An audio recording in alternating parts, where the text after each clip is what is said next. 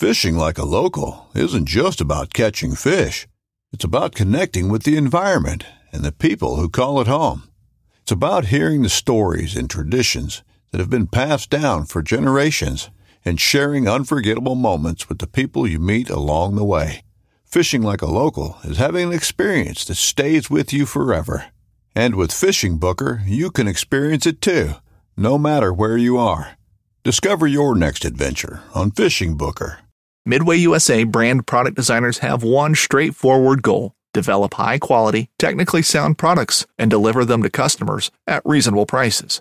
If you are immersed in the shooting sports industry and pay close attention to every single detail, you know our products are built right and stand up to everyday use. Who has shooting mats and range bag systems to hunting clothing and just about everything for the outdoors? Log on and shop 24/7 with super fast shipping. MidwayUSA.com. Whether you're just looking to stay warm during a hunt or need maximum concealment, the clothing you wear can make or break a hunt. At MidwayUSA.com, we understand hunting clothing has come a long way with more meticulously crafted camo patterns, advanced scent control technologies, and weatherproof options to withstand the elements. Hunters have to wait until their favorite season, but shouldn't wait on gear, which is why Midway USA offers super fast shipping. When you're ready for your next system, log on to MidwayUSA.com.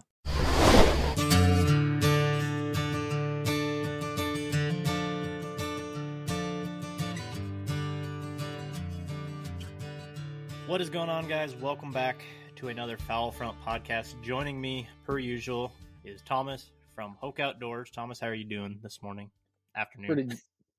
Pretty good. Just got back from a couple days down by the Minneapolis area, down at the dog trainers. Was dropping off Leroy and was able to stay down there for a couple days and learn a lot. So really productive couple days, and now I'm back up here at the call shop and trying to get caught up and get ready for show season, which is just around the corner.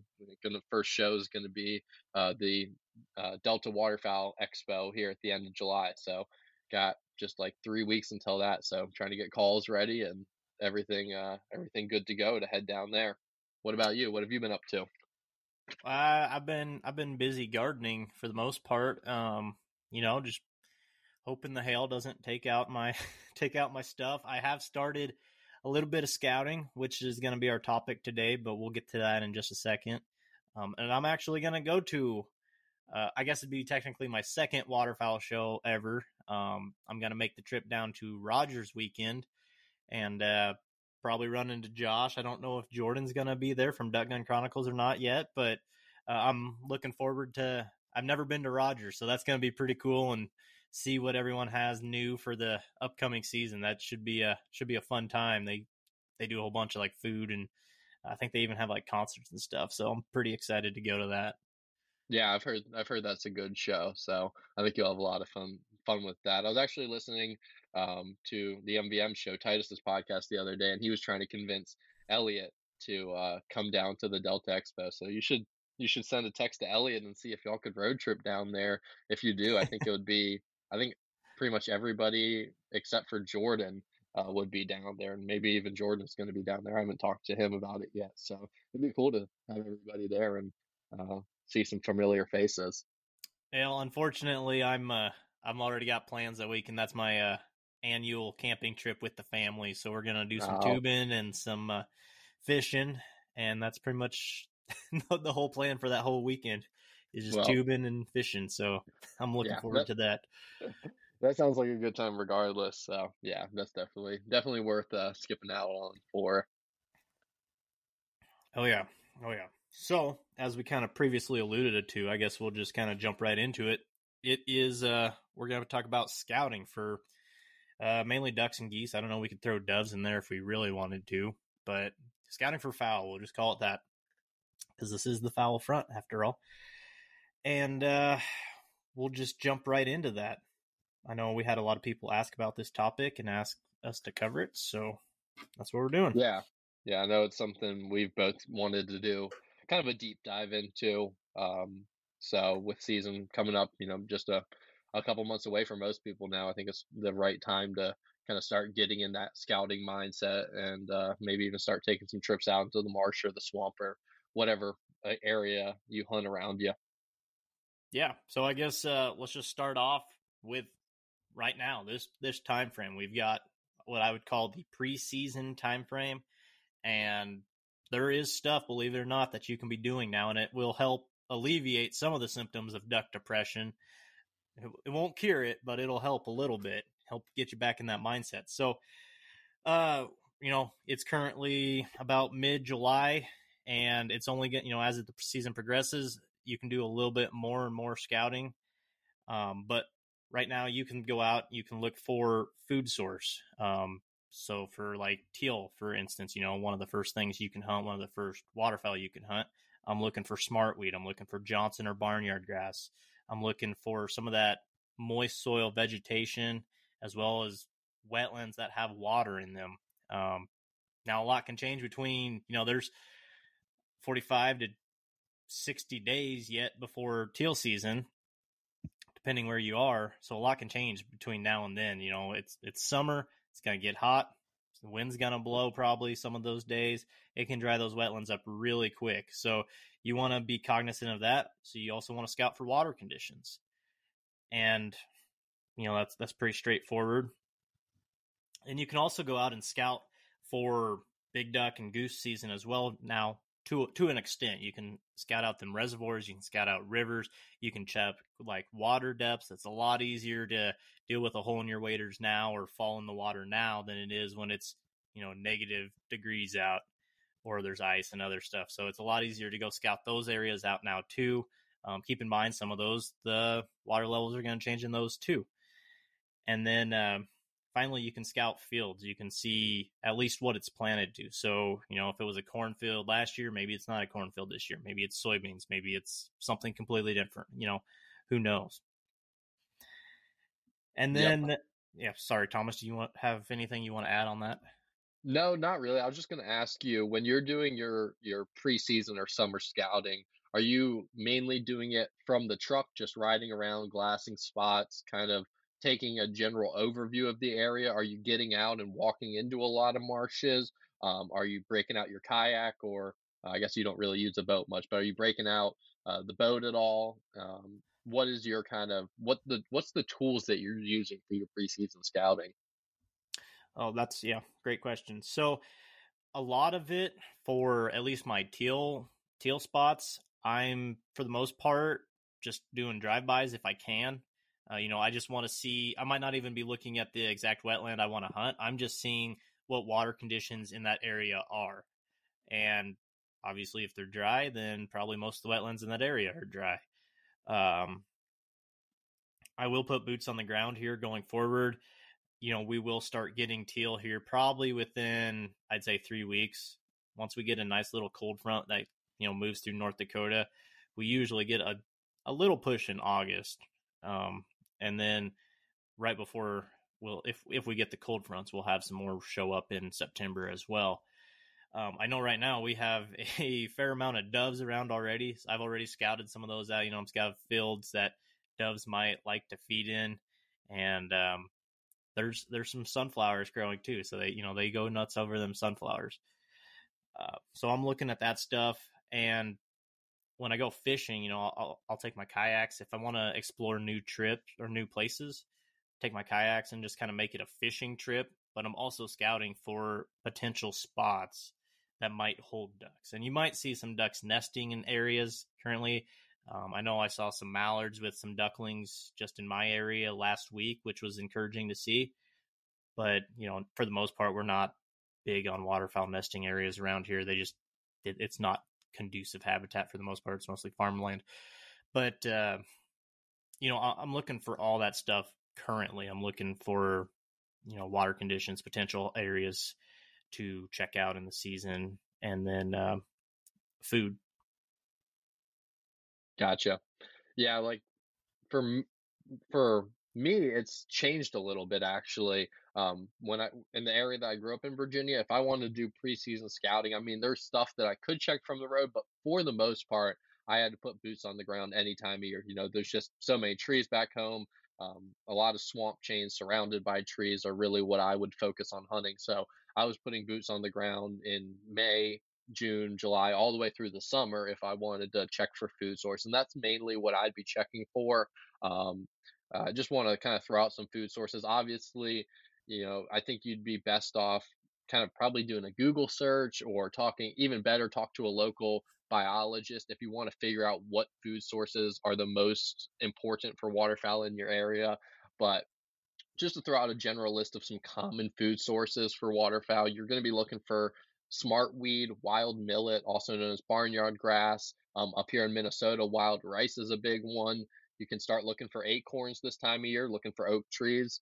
You can look for arum, which is kind of a Virginia specific food source. It's, I mean, maybe a little bit bigger area than Virginia, but definitely kind of an East Coast food source. But it's kind of has triangle shaped leaves, kind of sprouts out from one area. If you look up arum, that's going to be, if you don't know what it is, just Google it. But it kind of looks like duck potato, which is another great food source and is kind of more common out here in the Midwest. Then you also have duckweed, which is a floating food source. And then sago pondweed and hydrilla are grasses that grow up from under the water. So you kind of have some different things to look for there. Your smartweed, millet, arrowhead, those are all going to be kind of moist soil plants. You can identify them pretty easily just by walking up to the edge of a swamp and looking out over the swamp and taking kind of a general survey, versus your duckweed, your sago pondweed, your hydrilla. You're going to need to, if it's a pothole or a pond or something like that, you're going to probably need to get out in the pothole or the pond and kind of take a look at what's growing up from under the water to see those aquatic grasses and stuff like that. So those are kind of the things that I look for when I'm scouting during the summer, versus, up here in Minnesota, I can do a lot of scouting just from the truck. I've taken a couple, I call it scouting trips this summer, really just driving around with the dog looking for places to train, but kind of, taking a big loop out into an area that I've never checked out before, and just looking for checking out kind of some onyx pins that I already had, looking for potholes and stuff that look good on private land, and dropping pins if I see areas that look like they would produce good duck food. So it has changed a little bit for me. All my summer scouting used to be pretty much on foot, and now in Minnesota I can do most of it from the truck. Yeah, that makes it nice.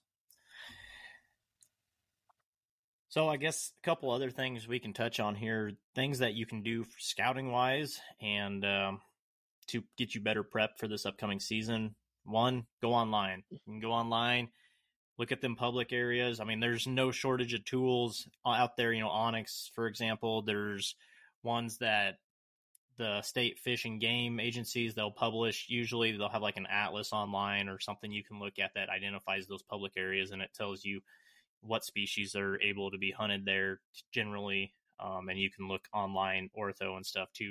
But you want to, because it's going to depend how much water appears in those online versus what's in reality, depending on, like the Midwest has been in a huge drought the last couple of years, and we're starting to get some water here now, but still in that drought conditions. So there might be there's more water than last year, I'll say that, but is it going to be here when season comes around? Don't know, but you can put boots on the ground, see what it looks like today, and then go back out there. And there's really no shortage of things you can do online. You can identify potential areas, spots, that might be sheltered if the water conditions are right, from a north wind, from areas that are bad weather. You can check all that stuff online and then use that knowledge, use those areas, those pins or whatever you want to call them, and go check them out, boots on the ground style, drive by, or just walk out there and see what it looks like. So when you're doing that, do you have notes on your phone? Do you take notes on your physical written notes? Are you taking any sort of notes at all? No, I just I put a pin. I just drop a pin, and then I can go there and because I've done it for so many years at this point, checking out orthos and stuff, that I just know what I'm looking for when I'm looking at stuff online. I want somewhere, if there's a northwest wind and it's snowing, probably want somewhere out of the wind, but maybe that won't hopefully freeze up. Or, if it's early enough and not going to freeze up, I just want somewhere out of the wind, somewhere where the wind's generally at my back. If it's a sunny and windy day or just a sunny day, I'm going to try to have the sun at my back. That doesn't generally work out because with, the sun's more in the south side of the sky versus if you have a good cold front, you're probably going to have more of a northwest wind. So sometimes I'll end up facing the sun, but I'd rather play the wind than I would the sun if I can get both of them, which sometimes, if you got a big storm system moving in with moisture, you'll get those south winds, so you can play it perfectly where you have the sun and the wind at your back. And I mean, those days can be lights out because your hide's going to be exceptional and the birds are going to be coming right into you. So I'm looking at all that stuff. I'm just kind of seeing, there might even be birds around there. Like I said, those mallards, those were on a wetland. Will they be there in 3 months? Who knows? But there's something that the mallards like right now. So maybe if it still has water in 3 months, I might go back out there and scout and see if there's sign from mallards using it. That's kind of the stuff I'm looking at. Gotcha. Yeah, I am a note taker. I typically do it just in the notes app on my phone, but like I'll have kind of detailed notes for each scouting trip, and then I'll break that up into different spots. And so like if I'm going to go visit a spot multiple times during the summer, I'll have kind of like a little, it's not deep, it's not, I guess, systematic notes as much as it's just kind of bullet points. It's, here's what the water level is, here's the food sources that I'm seeing, here's how the level of food source growth, is stuff kind of reaching maturity? Is it still early on? Do I think it's going to make it to maturity by the time, winter gets here? Kind of little stuff like that, at first it really doesn't matter that much, but over the years, if you go and check a spot year after year after year, you can start to really kind of predict what different spots are going to look like based off water levels. So, for little isolated swamps, little isolated ponds, maybe not as important, but like, let's say you're scouting a river system and you're looking at sloughs that come off the river where the water level is controlled by that general river. I'm going to be looking at the USGS gauge for that river before I go out and scout. You can find those online. And then I'm going to be taking notes about what the water level is like, either, the gauge height, or I might even be looking at the flow rate, so CFS, and then kind of tying those notes together with what the conditions are like on those water levels. So after years and years and years of doing that, I'm kind of finally starting to get to some of the points. So just, kind of before I left Virginia, I was starting to get to the point where I could predict what the conditions would look like in certain sloughs just based off of what the water level in that river was like during the summer. Yeah. And I guess one other thing, and I guess we can throw this in there now, because you kind of already touched on it. And it's simply about logging your hunts. Online, I've had a hunt journal since 2012, so I've got data from across the Midwest at this point. 11, that'd be 11 years. Yeah, that'd be 11, going on 11 years, I guess, of hunt data that I've logged in different locations. I log the locations. Now I use the North American Waterfowler app from Elliott. It's makes it really simple. You name your area and you can, check all that stuff. But you can go through and you look at how I did in this area based on these weather conditions. So you can kind of scout for the future based on those years. I'll always preface it by saying this year was a dry year. This year was kind of a wet year. This was, so you can, with that data over time, you can predict how the birds will hopefully react or where they'll be based on different areas. Now, obviously, it's always nice to have more than one area. It's always nice to find new areas. So you keep scouting, don't just, rest on your laurels, so to speak. But having that data from those online journals or just a physical journal is invaluable for scouting, even in the off season. Yep, absolutely. Yeah, I'd almost like consider the taking notes as like a funnel. You start off and it's kind of a wide, you're reaching pretty wide.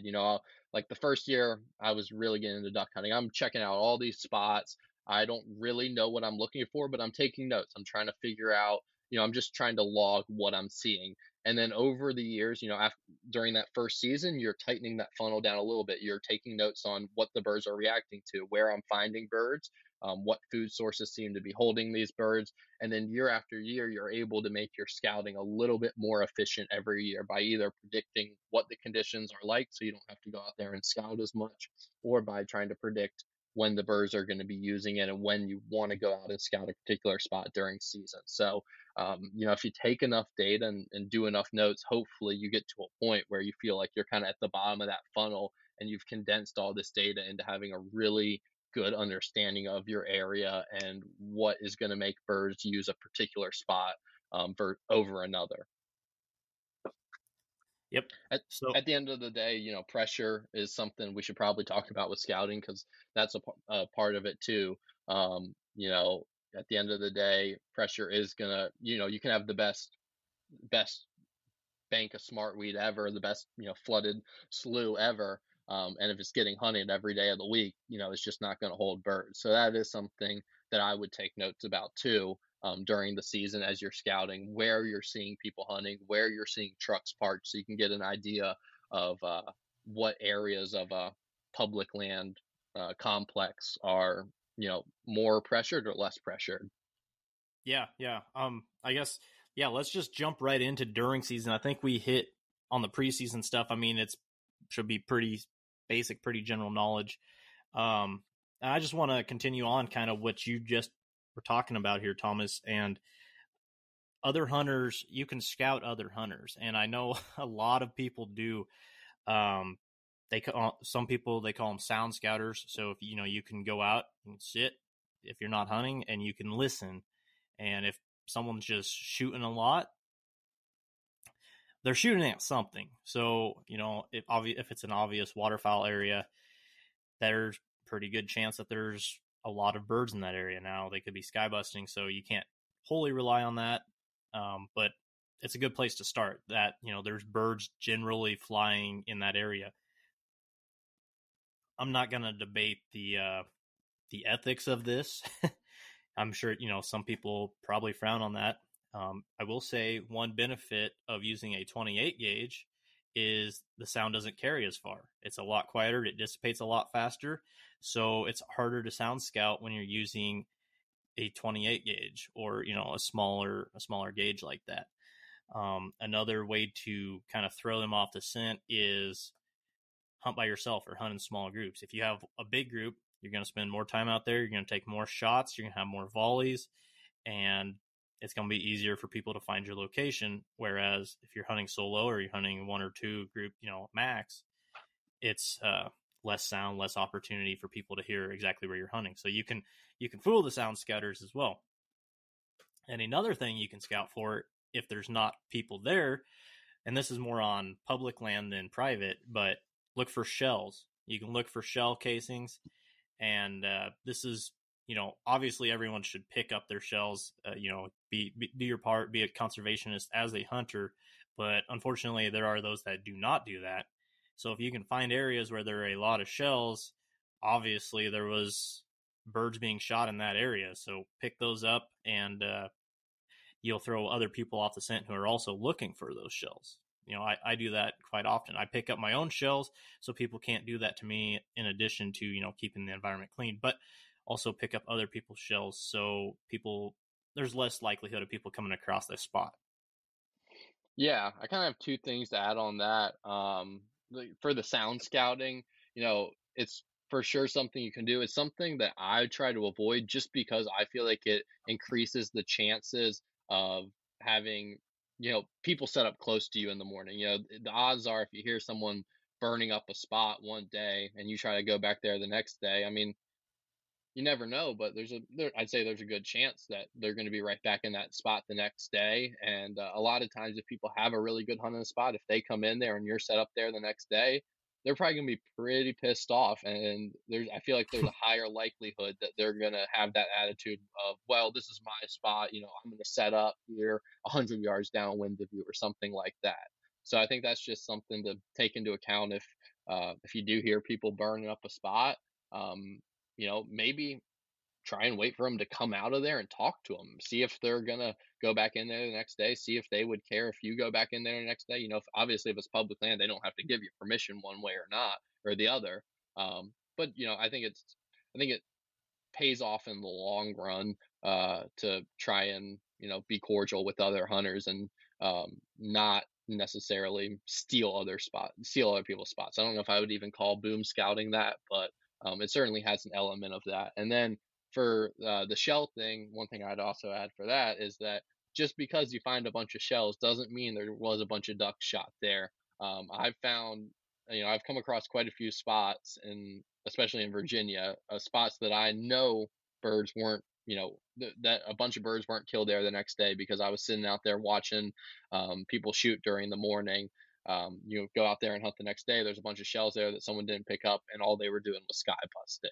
So just because you come across a bunch of shells in the marsh doesn't necessarily mean that it's a killer spot. Someone could just be shooting them at 80 yards as they fly over, headed back to that secret hole in the back of the marsh.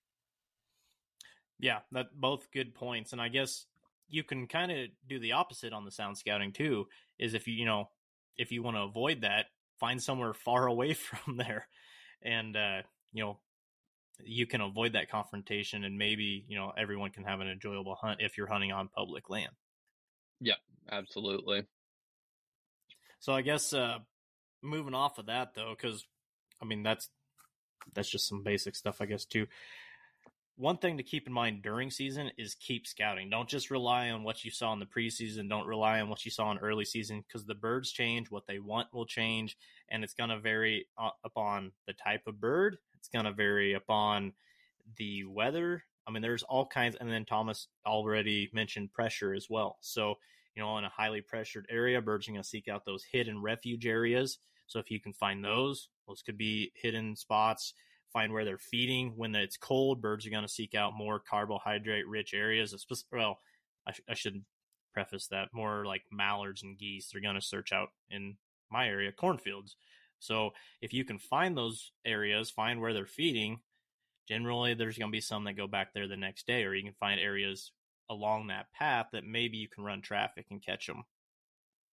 So it changes, and you need to be cognizant of what the bird wants and the area's conditions throughout the season, so you can best adapt, and that'll help you have better hunts during the season. In your area, Matt, do you see, I call it like a natural progression during the season? I know I've seen it in Virginia. I've heard a lot about it in Arkansas, where as right when the season comes in, you tend to find birds in the bigger swamps, the bigger, in Arkansas, the bigger timber holes. They're using kind of the more open areas. They haven't been shot at a lot. They haven't been run up by the boat a lot. They haven't had a lot of pressure or disturbance put on them. And then as the season progresses, they're getting shot at more, they're getting disturbed more, and they tend to, later and later in the season, they're seeking out smaller and smaller spots, trying to get away from that pressure. Smaller holes in the marsh, smaller timber holes. I hear stories about guys in Arkansas in January just trying to find one tree that's fallen over in the timber and calling them down through that opening, and that tiny little opening where one tree fell over. So I'm wondering, do you see that out in the Midwest? I feel like I didn't really see it in Minnesota much last year, but obviously I only have a one season sample size. So I'm wondering if you feel like you see that in your area.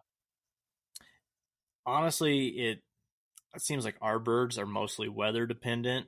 I mean, they get hunted good out here. I'm not trying to say that. We have a ton of private land, and those guys they do pretty good on them throughout the season.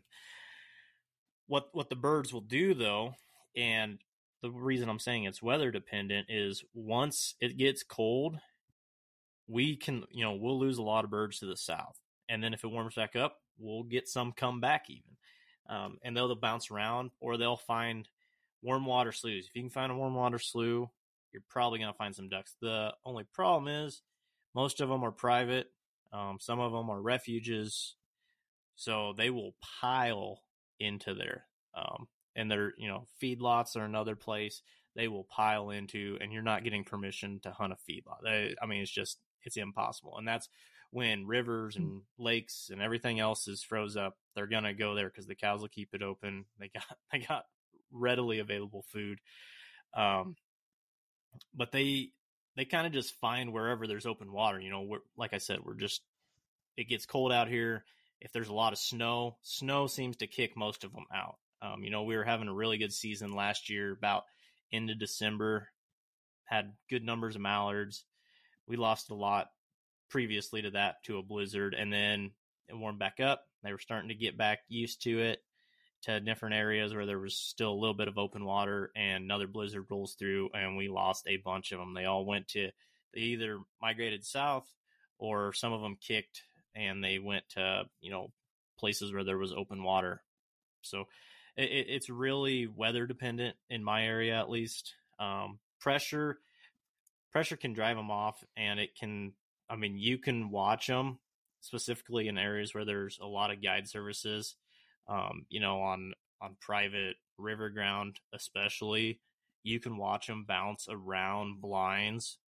They'll just pick out pit blinds or whatever people are running. A lot of people leave their spreads out too, so they get very, very used to that stuff. So they are educated birds, and they will adapt to pressure, but I'd say weather's our determining factor out here. Yeah, that was pretty much the take I had on the Minnesota season last year. I mean, you know, by early November, we were starting to get really cold up here, and it seemed like the scouting actually got easier later in the season, just because there's more stuff locked up. And kind of the way a lot of our public marshes are up here is there's kind of a deep pool right by the parking lot. Kind of the deepest water on the marsh is right there by the parking lot. And like by the end of the season, all you had to do to really scout was just ride up to uh, that parking lot and just walk over the dike and check it, because the birds had nowhere else to go. So it was a different progression as the season went on compared to what I'm used to back home in Virginia.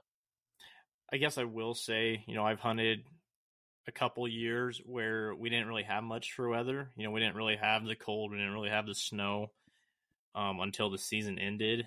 And those years were probably the toughest years, because those birds that did stick around, they were stale, and those you could tell were a lot more pressured. When they have weather breaks like a blizzard, it kind of almost resets them. If you get a good snowstorm or a really good cold snap, and then it warms back up a little bit, it kind of resets them. But if it's just warm and stale for weeks, good luck.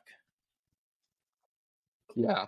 One thing I did want to touch on, kind of for the freeze up stuff, because I think freeze and thaw cycles are something you should really focus on with your scouting, and trying to understand where you're at in that freeze up cycle or thaw out cycle, because it can make birds more dependable, in my opinion. One thing I wanted to just kind of throw out there for the thaw cycle is that a lot of people I don't know if a lot of people realize this, maybe most people do, but your kind of shallow, silty areas are going to be the first to open back up. So, like in Virginia, a lot of times, I guess I shouldn't even say it a lot of times, like every other season in Virginia, we'll get about a week-long spell where all your swamps lock up. Pretty much everything except the big rivers and big lakes are gonna be covered in ice. And then the first of those swamps to open back up are typically going to be the shallowest, siltiest swamps, because the sunlight, especially if you have a lot of days of sunlight, I guess I should just say a lot of sunny days, it's going to allow that sunlight's going to hit that mud, warm the mud up, and then kind of melt it up from the bottom. So that's something I've had really good success with the last couple seasons, identifying, as soon as we kind of get on that thaw cycle, I go out looking for the shallowest swamps that I have pinned around my area, and scout as many of those as possible, trying to figure out which ones have opened back up and which ones the birds have found. And we've actually had success before trying to almost predicting that. you have a really sunny day and you got high temperatures right in the afternoon, and that kind of swamp opens up right there in the last couple hours of the day, and maybe the birds don't find it, but go in there the next morning and hunt it. And the birds almost seem to have a second sense about that stuff, where they kind of figure out that, hey, temperatures got warm enough yesterday. Let's take a big flight around the swamp and go look for areas that have opened back up, new food sources, and have had some lights out hunts the last couple of years doing that. Yeah, so I guess another way to find new spots is simply follow the birds. If you see a big flock of birds, or if you know where the roost is, follow them as they get up off the roost and find out if they're going to a loaf spot that you have access to, or a field that you have access to. That you can, if you follow them. I'm not saying to hunt the roost. That's a whole nother discussion that some people are okay with, some people are not. We're not going to start that today, but find those other areas that they're going to, and you can either catch them between, or if you can get on the spot they want to go to, you can catch them there. And the birds will tell you where they want to be and what they're looking for depending on the weather. Yep. One other thing I did want to add on the freeze thaw cycle thing, I think I kind of covered the thaw cycle pretty well. You're going to, as the temperatures warm up, birds are going to be moving around more, looking for food sources opening back up. It's going to kind of expand your scouting area, but if you have an idea of what you're looking for, you can narrow it down. On the freeze up cycle, on the other hand, the amount of available water is going to be getting less and less. Things to look for would be, and I know in Virginia, one thing I looked for was beaver dams. It was actually something I kind of picked up from other hunters. There was a river I was hunting for a couple years where I kept on seeing these blinds built right on kind of the downstream side of a beaver dam. And I never actually saw them hunting it, but the only reason I can think of it, because obviously, the kind of the bigger, more open water is above the beaver dam, but downstream from the beaver dam, there was enough current to keep it open for a day or two longer. And I think that those guys were really what I would call running traffic, just setting up their decoys in that open flowing water, having good water movement there, and able to kind of traffic birds as they were leaving areas on the river that were getting froze up and flying down the river. And then one other thing for freeze up that I've had personal experience with before is birds holding areas open. So let's say, it could be anything, a swamp, a pond, a little slough. If birds will hole up and hold an area open. The more birds there are, the more likely they are to stick around and really try and keep an ice hole open instead of migrating or looking for open water. And a lot of times you're probably not going to want to hunt those spots. A lot of times they are going to be the roost, because obviously your coldest temperatures are at night. So, a lot of times I would advise to, if you find a spot like that, do what Matt just said, follow those birds, see where they go, see if they have, an area that they're feeding in. But if you are going to try and hunt that spot, absolutely don't go in until light has come up. And that's not even like a general don't bust the roost thing. That's a personal experience thing. We've tried it a couple times, and if you push those birds off before light, they're going to fly around for about 5 minutes and they're going to come right back in there. And then if you push them off a second time, they're going to fly around and they're going to leave.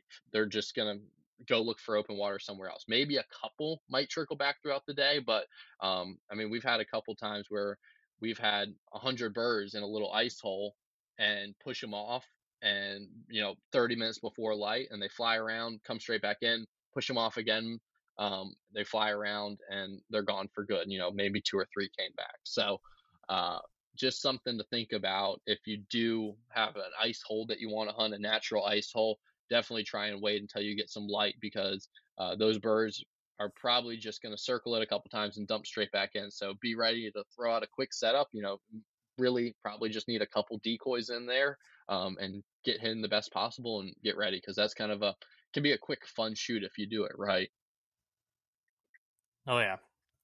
So I guess one other thing I think we briefly touched on it, but I want to talk a little bit more about, and that is something else to consider when you're scouting, is to scout hides. And it might be unconventional. You might see birds landing out in a field where there is very little cover. Are you going to, will an A-frame work? Will layout blinds work? Is there any kind of terrain or structure that you can use for a hide? I've heard of people using cow decoys or hiding alongside pivot tires. I like my stick blinds myself. I like to go out and make a blind if there's available structure out there where I can blend in, or really I like sitting in cattails. If I can find thick cattails, those are a suitable hide. You sit down low, you need a low profile seat, and then use the shadows if you can as well. If you don't have shadows, if it's a cloudy, overcast day, especially with no wind, you're gonna want top cover because those birds will pick you out.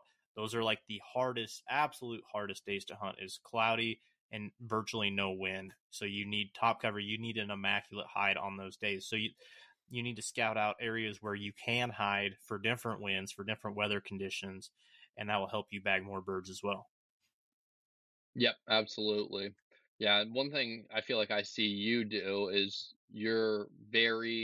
um you're very dedicated to your hide. Like you seem to do a really good job of scouting that hide out like you're talking about, and then having a really solid understanding of what you're going to need to do to get hidden to the appropriate level in that spot, and like giving yourself enough time to get that hide built, or to figure out setting up an A-frame in that spot or something like that. So is there like any is that something that's just been trial and error, or are you trying to like give yourself enough of a buffer? Like I know, I try and always add 30 minutes on to how long I think I'm going to need to get set up, and try and get there, 30 minutes prior to kind of that time that I would need to, be set up before shooting light. I virtually don't sleep during hunting season. I'll set my alarm and I'll try to get some sleep, and I'll still wake up before my alarm. So as soon as I'm up, I'm like, I might as well go out, and then I can work on a better hide situation or find a better spot. So it's been a little bit of trial and error, and some hides haven't been the greatest, but they've got the job done. And other ones, tried different things. Last year, for instance, there was some thick sedges, and they were, I don't know, about chest high on me. And I decided I was facing the sun, and I decided I was just going to sit right in them because the wind was kind of right at my back, over my back shoulder, I would say. And I'd rather, like I already said, I want the wind rather than the sun. I take both if possible. But I decided to set in these sedges, looking at the sun, and those birds didn't know I was there because I stayed below the shadow line. And if you can do that, shadows are your friend. On a cloudy day, I probably wouldn't have even tried that. But on a sunny day, shadows allow you to hide a lot better. So, look for the shadows. That's a huge, huge thing for hides. And then just look for natural areas. And another thing, like, I mean, we should do a whole episode on hides, because I feel like it warrants a whole thing. But like what I think it was you and Jake did when you guys hunted that mud bank or something. Yeah. Did you expanded the tree line or something because you scouted No, it? Or was that that was yeah, that was Aiden. and Jordan? Yeah. Okay. Well, what they did, so they scouted. There was tree lines, and there was boat blinds all around them. Boat blinds stuck out like sore thumbs because it was a drought year. The place they were hunting was lower, so it was all just exposed mud banks. But they noticed there was patches of trees around, so they made a hide that simulated that, and they extended their hideout. And so, and that's they scouted that out the day before, and that they kind of came up with that plan. So that's why scouting is important, and they were probably the most successful people out there that day. Yeah, no, they were by far. Yeah.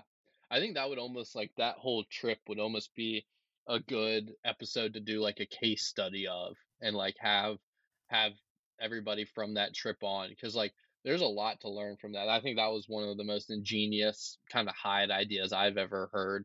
And I think me and Jake would probably both have a lot of things to say about things we wish we would have done differently there. So I think I'd like to save that, and if we kind of run that back this fall, do some podcasts talking about the previous year, or just have them on as guests here in the near future. Oh yeah, I think I think we do need to have a hide discussion, but we'll get back on the scouting here. So I Yeah, think one thing I do like to do, and I think this is more conducive for the kind of the weekend hunter guy, the guy that might not have time. He's got a family, and little Timmy has band every day or football practice or whatever. So he doesn't have time to scout. He's working his 9 to 5, and then he's got to take kids around and do all that stuff. Be a dad or be a mom, whatever. Whoever's going out and hunting. For those people, I would recommend doing something like a scout hunt, where you just take a smallish decoy spread that is pretty adaptable, just kind of a generalized spread, and you just try an area. There's no shame in doing that. I've done that a lot, and you learn a lot from that. You might not be on the X. You might not be on the spot where the birds want to be. Maybe you'll bag a bird. Maybe you won't. But you'll learn a lot. You'll learn, what if there's birds in the area, are they working on that spot? Are they going to a different spot?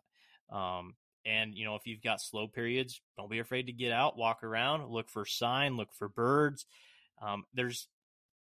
It's a good way to scout if you don't have the time to scout, and if you don't want to take a whole day and scout.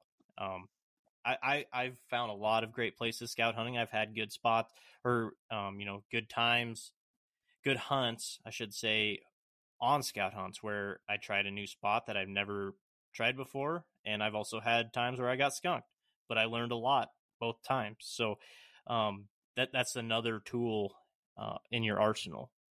yeah, I really enjoy scout hunts. I think kind of one thing you said is 100% true in my opinion, is just like to be adaptable and pack lightweight on a scout hunt. Don't get bogged down. And then another thing I think is kind of a key to having a successful scout hunt is just to have the right mindset. Look at it as I'm exploring instead of I'm hunting.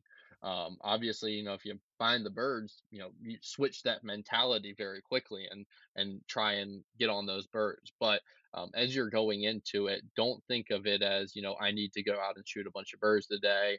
Um, think of it as, I want to go out and learn this area. I want to go out and try and take notes, or take either mental or physical notes, and just try and get a better understanding of what this area looks like and where the birds are using this area, if they're using it at all. So yeah, just be adaptable and be flexible with it. If you don't see birds in the first hour or two, maybe switch spots. It kind of depends on the weather and stuff like that. We could go talk for a long time just about how weather affects when birds are going to use an area, and that's probably a topic for another day. But definitely, I would just say in general, be flexible on a scout hunt, and be ready to switch things up very quickly. Yep. And I guess what I mean by that is, when you're packing your truck or whatever you're taking out to wherever you want to hunt, take some goose decoys, take various species of duck decoys, take a spinner. Maybe don't put it out, maybe you do. Take a jerk rig, take a motion ducks thing. You never know what you're going to need. You don't have to take a bunch of decoys out to kill ducks, though. Like, you don't need that. You don't need a bunch of decoys to kill geese. So just take kind of just a small general sample size for species that are common in your area. Like we have coots in my area. We have a bunch of different kinds of ducks, geese. Even if it's not goose season, I'm probably taking a pair of geese out just because they're that prominent, and it's kind of a confidence deal. So if I'm doing a scout hunt, I'm probably going to bring some of those, probably maybe a dozen mallards, maybe a few coots, or if there's divers in the area, I might bring some of those because they're white, they stick out. If not, maybe a couple pintails, something for a little contrast. So that just kind of gives you a little idea of what we mean by be adaptable, be flexible. Yep. And kind of one tool, obviously depends on your area. But if I don't think there's going to be like a lot of down trees, or just in general, if the area seems like you're going to be able to get a jet sled through it, I would bring a jet sled on a scout hunt, because obviously You're not going to want to drag a kayak or a boat down there if you're trying to cover ground, but you can cross, especially smaller channels with a jet sled. Using that kind of just to propel you, not necessarily using it as a boat, but using it to balance yourself and cross some a little bit deeper water. So yeah, if you're scouting out a new marsh and you don't really know the depth, don't know if there's going to be any channels through there, having that jet sled can just kind of add a little bit of a level of safety where you at least have something to fall back on if you do run into some deeper water.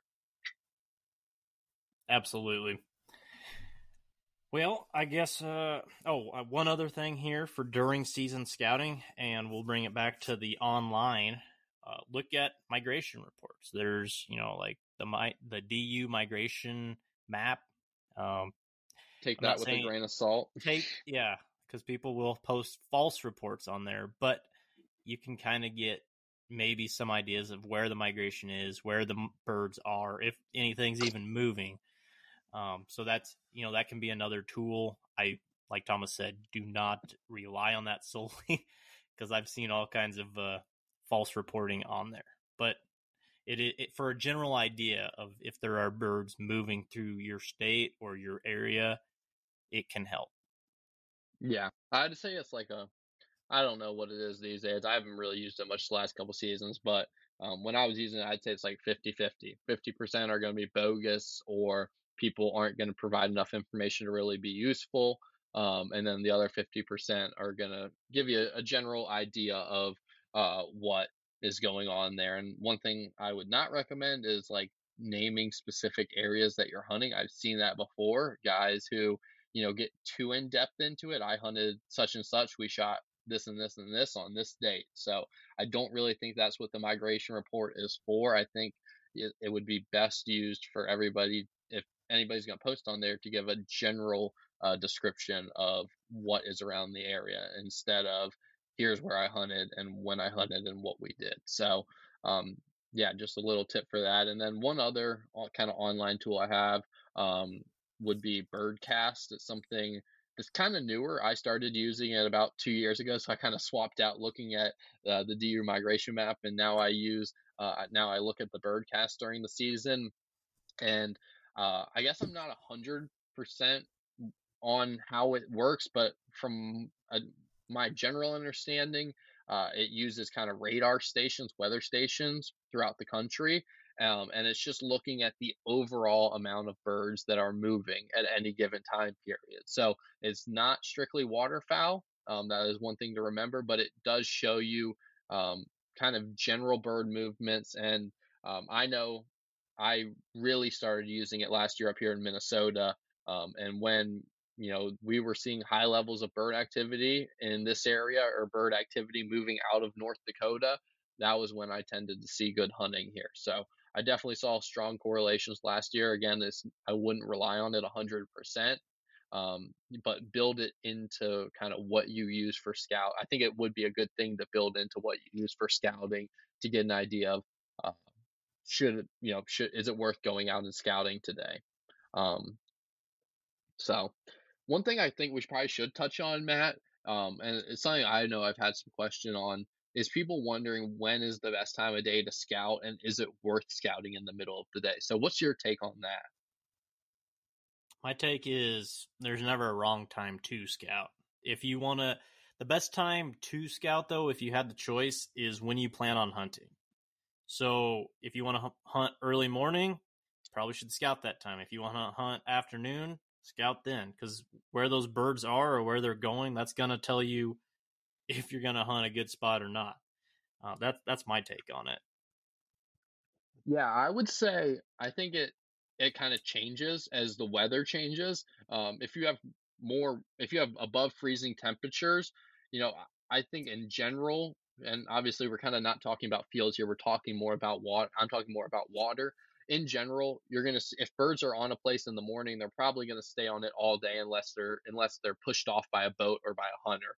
If they're on a good food source in the morning, I don't really think they're gonna leave and go. Especially ducks aren't gonna leave and go to a loaf and then come back in the evening.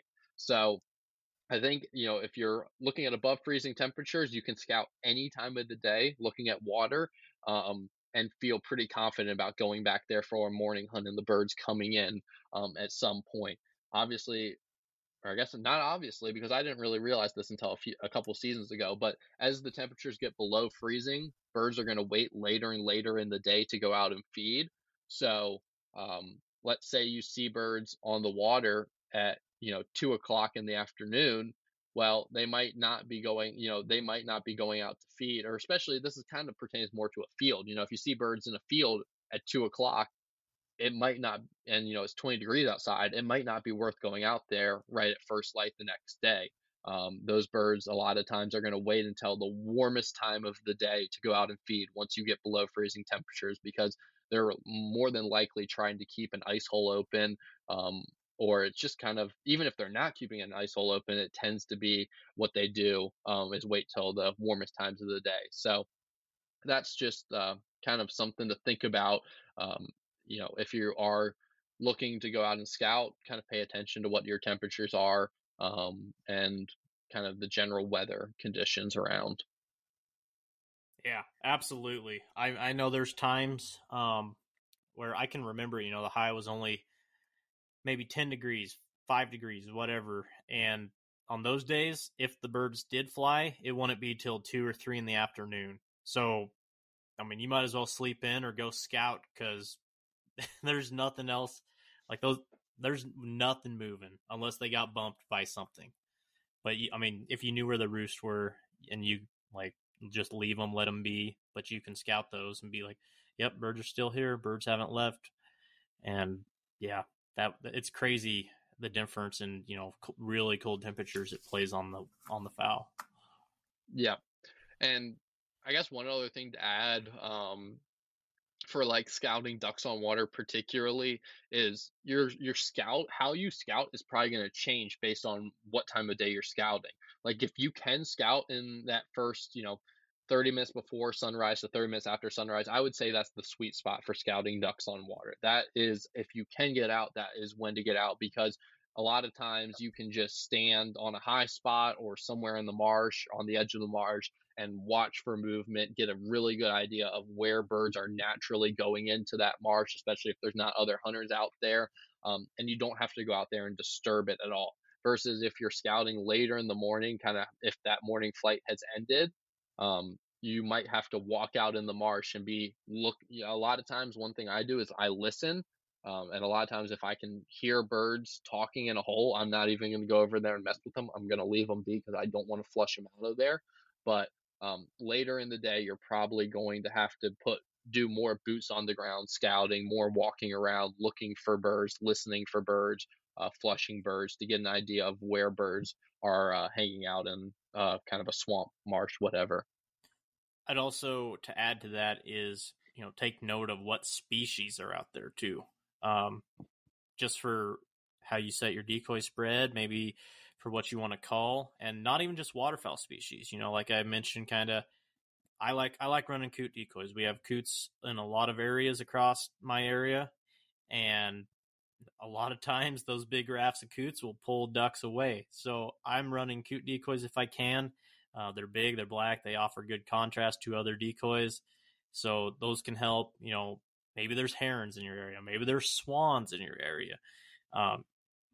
Decoys like that can also help. They can be added confidence. So those are other things to kind of take note of, as well as, like I said, to geese. Geese can be a good confidence decoy, even if you're not hunting them. Yeah, I think that's one thing we've touched on probably before, but yeah, I mean, goose decoys never hurt in my opinion. Even if you're not seeing geese out there, like you said, doesn't hurt to bring 2 or 3 goose decoys out, possibly even more. So I guess one last thing I would like to touch on is just kind of what I do with Onyx, because I feel like Onyx is a huge part of my scouting. And I think maybe I do, or maybe I don't do some kind of particular things with it that I feel like make my scouting more efficient. So I'm just gonna, I have a short little list here. I'm just gonna kind of run down it. But one thing I do is I have colored pins, or like I guess what would you call that, Matt? Like a color system? Yeah, a code, like a different Color coding. code or Yeah, color code. Yeah, there you go. Yep. So I have color coded pins. So like I have, a specific color as public land. I have a specific color as private land, no private land without access. I have a specific color for private land that I have access to, a specific color for refuges, a specific color for a spot that I saw someone hunting recently. And it goes on from there, but those are kind of the main five. So I feel like that makes my scouting more efficient. Um, I'm able to, if I, let's say I'm scouting early in the morning before I would really want to knock on anybody's door, I'm going to roll around and look at the public land spots around here. If I'm scouting around midday where I, could go knock on someone's door, especially in the evening, I'll go check out private spots. So, having that color coded system, I think helps a lot. Understanding the layers, for your state, I think is another big thing. Like in Virginia, we have state leased access. It's not a very big program, but in other areas it is. Do y'all have one, Matt? Like walk in, I don't know, they call it different things in every state, but like walk in hunter access or stuff like that. Yeah, so you're talking like, well, yeah, you just said WEHA. That's Kansas. We have what's called OFW, Open Fields and Wildlife, or Open Fields and Waters. I think that's it. Yeah. So yeah, that's ours. They pay Yeah. landowners to allow public access. Yep. And yeah, so most times Onyx has a layer for that. It's kind of an overlooked layer. It's easy to be overlooked layer because obviously, kind of when you open up a layer for a state, it's private land, public land, and that goes down to some kind of more niche layers. So definitely turn that one on. Like for North Dakota, you have an e-posted layer. That's a really important one to have turned on if you're hunting out in North Dakota. And then you have kind of at the bottom below all the states, you have some other layers that I think can be really useful. You have the crop layer, which came out a couple years ago. So that shows the crops that were in a field last season. So it's not current to this season. But if you understand the crop rotation in your area, it can help you predict what crop is going to be in a field for the current season. You have possible access. So that's going to be like nature conservancy groups, timber companies. In some states you can hunt that type of land. It's either formal, I don't know what to call it. Like it's not stuff that you can trespass on. Like I know up here in Minnesota last year, and I'm not going to say this. I'm not going to say this definitively because I don't want someone to get a ticket for me, but I saw a lot of people hunting nature conservancy land up here last year. So it seemed to be kind of a general rule of thumb that either it wasn't policed or enforced on no trespassing. I never saw no trespassing signs up on that nature conservancy land either. And then a couple other ones would be other layers to turn on or look at for your area would be the U.S. Fish and Wildlife Hunt Area. That'll show you like the refuges in your area. It'll show you what allows hunting and what doesn't. And then wetlands. There's a wetland layer. This one is kind of area specific. I know in Minnesota it doesn't work at all because we're so flat where I'm at that everything shows up as a wetland because everything holds water in the spring. But in Virginia, it really helps you identify the swamp chains. So, I can turn on that wetland layer and I can see the different swamp chains in my area and kind of focus on scouting those. So those are just some kind of layers to turn on. And then the last thing I had was just a couple tools that I use a lot for Onyx is the tracking feature. So if I'm taking let's say I'm doing a scout hunt, I'm 100% going to turn on the tracking feature for a scout hunt. It's going to help me, number one, identify what spots I've already scouted and help me, not be walking around in circles. And then number two, let's say I'm punching through some thick cattails, making kind of a path. It's going to give me an exact track on my path so that if I go in there to hunt the next day, I already have that path mapped out and I don't have to cut a new trail through the cattails. And then I don't know if this is a new one or not, but I just kind of noticed it a few days ago, but it's called the build route tool on Onyx. And so you can literally drop pins, like drop 3 or 4 pins around and it'll draw you like a road map for like the most efficient route. So it's something I've done it like without using that tool for a couple years now. I'll look at kind of everything I want to scout in a day and I'll use the line tool to plot out the shortest route around there. But that seems like a really cool tool and something I'm going to be trying out and use a lot this season. So yeah, just some stuff for Onyx. I don't know what percentage of the hunting population is using Onyx. I feel like it's probably a large percent. If you aren't using it, I would recommend it. I feel like it makes my scouting a lot more efficient. But yeah, just some things that I do specific for Onyx. Nice. Nice. Yeah, I mean, I have Onyx. I drop pins. I don't get too in depth with it, but it is a nice feature. And there's other apps out there too, so just kind of some stuff to keep in mind. But that puts us about an hour, and I think we kind of fleshed this one out pretty good. We can just end her here, do another one here sometime. But yeah, thanks for listening, guys. Be sure to go check out the Facebook group, Foul Front Podcast group. Appreciate that. Leave us a 5-star review if you think we deserved it. Check out Thomas's YouTube channel, Hoke Outdoors, but don't do that for a couple months because I'm about to catch him. And you can check out mine, Hyperion Sportsman, and we'll catch you on the next one. See you. A life that has the stories to back it. A life to be proud of. It's a Winchester life. Yeah, baby. 6'8" Western. Oh, mule deer, baby, right there. Tune in every Tuesday at 7 p.m. Eastern on Waypoint TV. In Wild Country, rules were not created by man. Don't miss Wild Country, Wednesdays from 7 to 11 p.m. Eastern. Presented by Primos. Speak the language. Waypoint TV, the destination for outdoor entertainment.